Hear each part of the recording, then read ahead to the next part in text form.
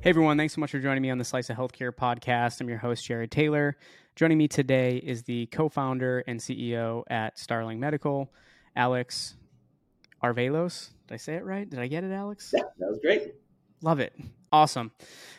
Super excited to have you here today. Why don't we dive right into it? If you don't mind telling the audience a little bit about your background, I know they'd love that. Yeah, sure. So I am actually a three-time serial medical device entrepreneur. I did my first one on the side of my PhD in bioengineering. Had nothing to do with my PhD. It was just this device I was working on nights and weekends. Eventually grew into a real company that we got venture finance, and now it's an FDA cleared device being used in hospitals around the country to prevent internal bleeding complications from becoming serious adverse events.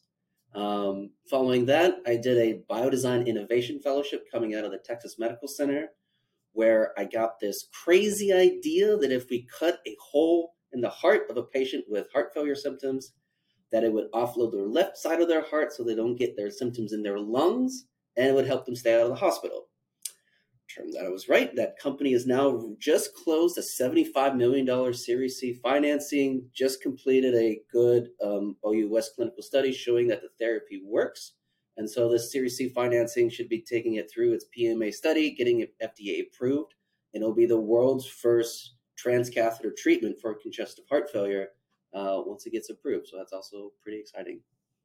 Very exciting. Wow, very cool. Well, tell us more about where you're at today with Starling Medical. I guess give us the quick overview, and then we'll dive more into it. I think you might even have one to show us here today, which we're excited about. So, give us the overview.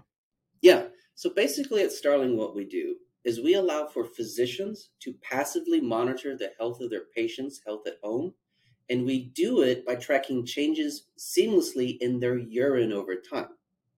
The way we do that is we have a little toilet indwelling device that looks like this, that then is installed to the front lip of the patient's toilet. That then every time they use the bathroom, we're able to analyze their urine and submit that data to our digital health infrastructure. We have our own clinical nursing staff who review that data on a daily and monthly basis.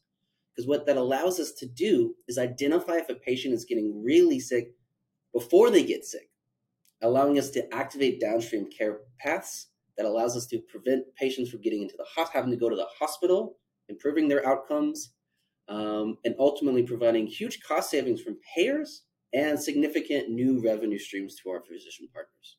And you're innovating in this space that has not seen as much innovation as you're applying to it right now, which I'm super excited for you and what you're doing.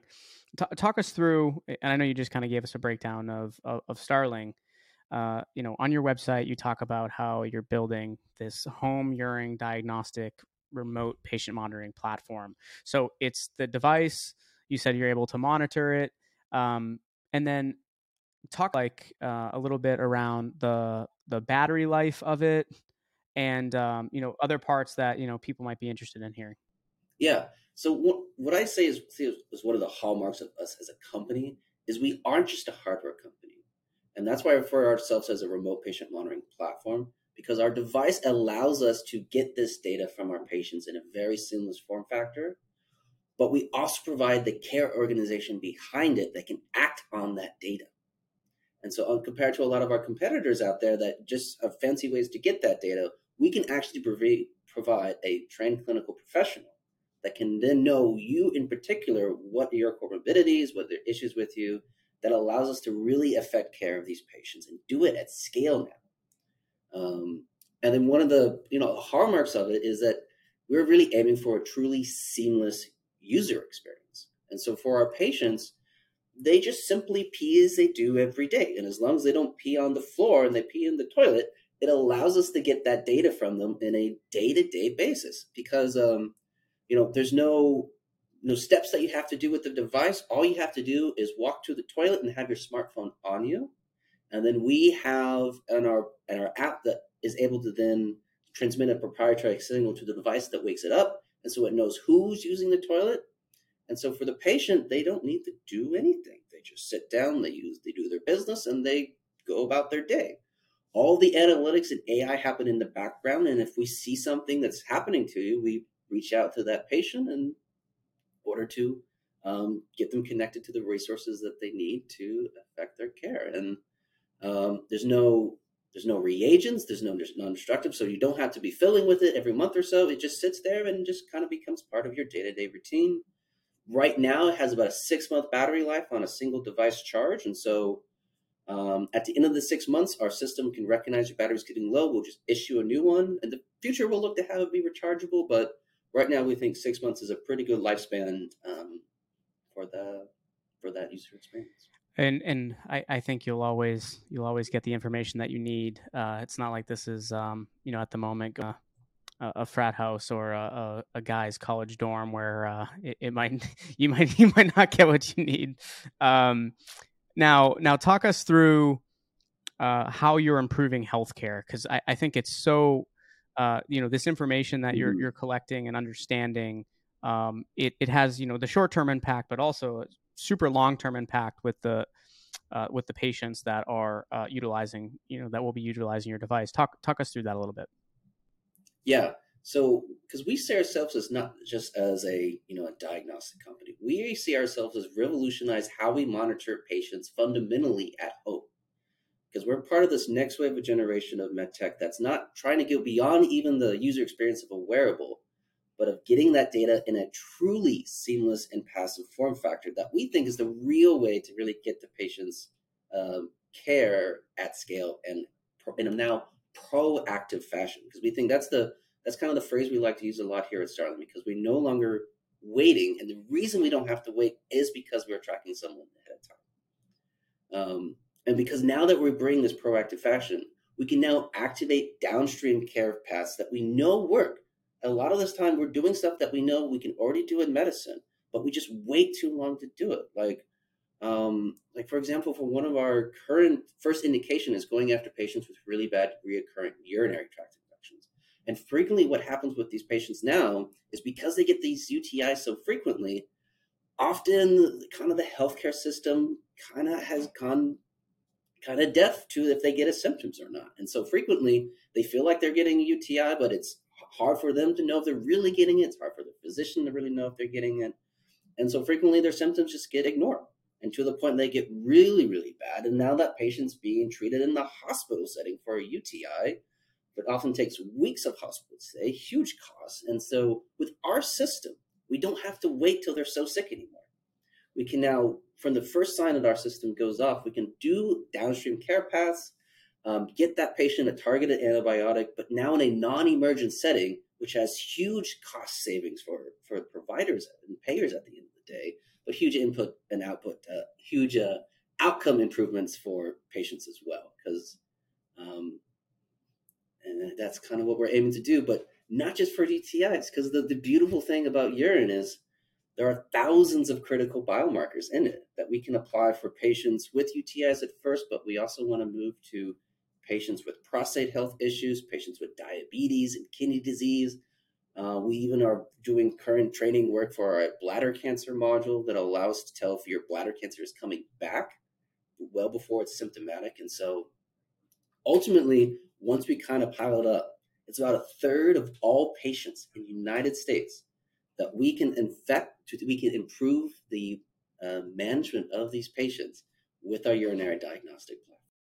Incredible. And this actually, what you were just saying, Alex, plays into what I was just going to ask you too, which what's next for the company that really is getting you and the rest of the team super excited. Also, I want to make sure we mention and you have a minute or two to talk about your latest funding round too.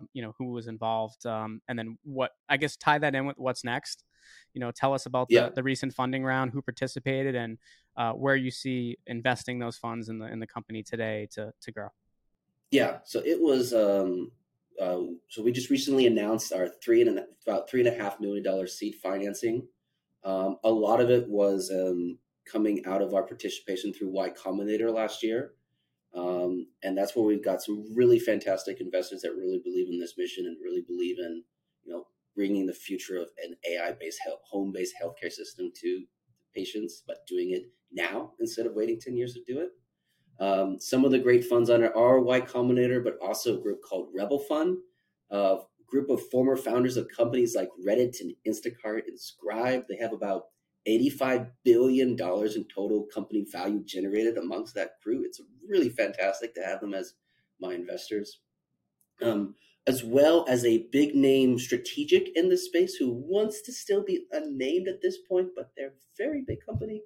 And we're also very excited that they are on our team. They bring a lot of strategic and clinical insights to our company that is very valuable to us, as well as you know, as well as some smaller funds like Remy Ventures, which is the former chairman of Cedar Sinai Medical Center, as well as some interesting funds like Magic Fund and Deep Tech Coho Fund, as well as some notable angel investors who are CEOs of their own digital health companies, and just a lot of support so far from the West Coast, East Coast, and just a really fantastic group of people that really believe in us. That I'm very excited to have them on our team. With that support, the big thing that we're focusing on now is the launch of our platform. And so we're about 2 to 3 months away from launching it with our first enterprise customer, who's this massive private practice urology group out of Texas. And they have about 200,000 patients in total in their practice. Our take home's about $60 per patient per month. So on paper in total, it's about $144 million in potential annually recurring revenue.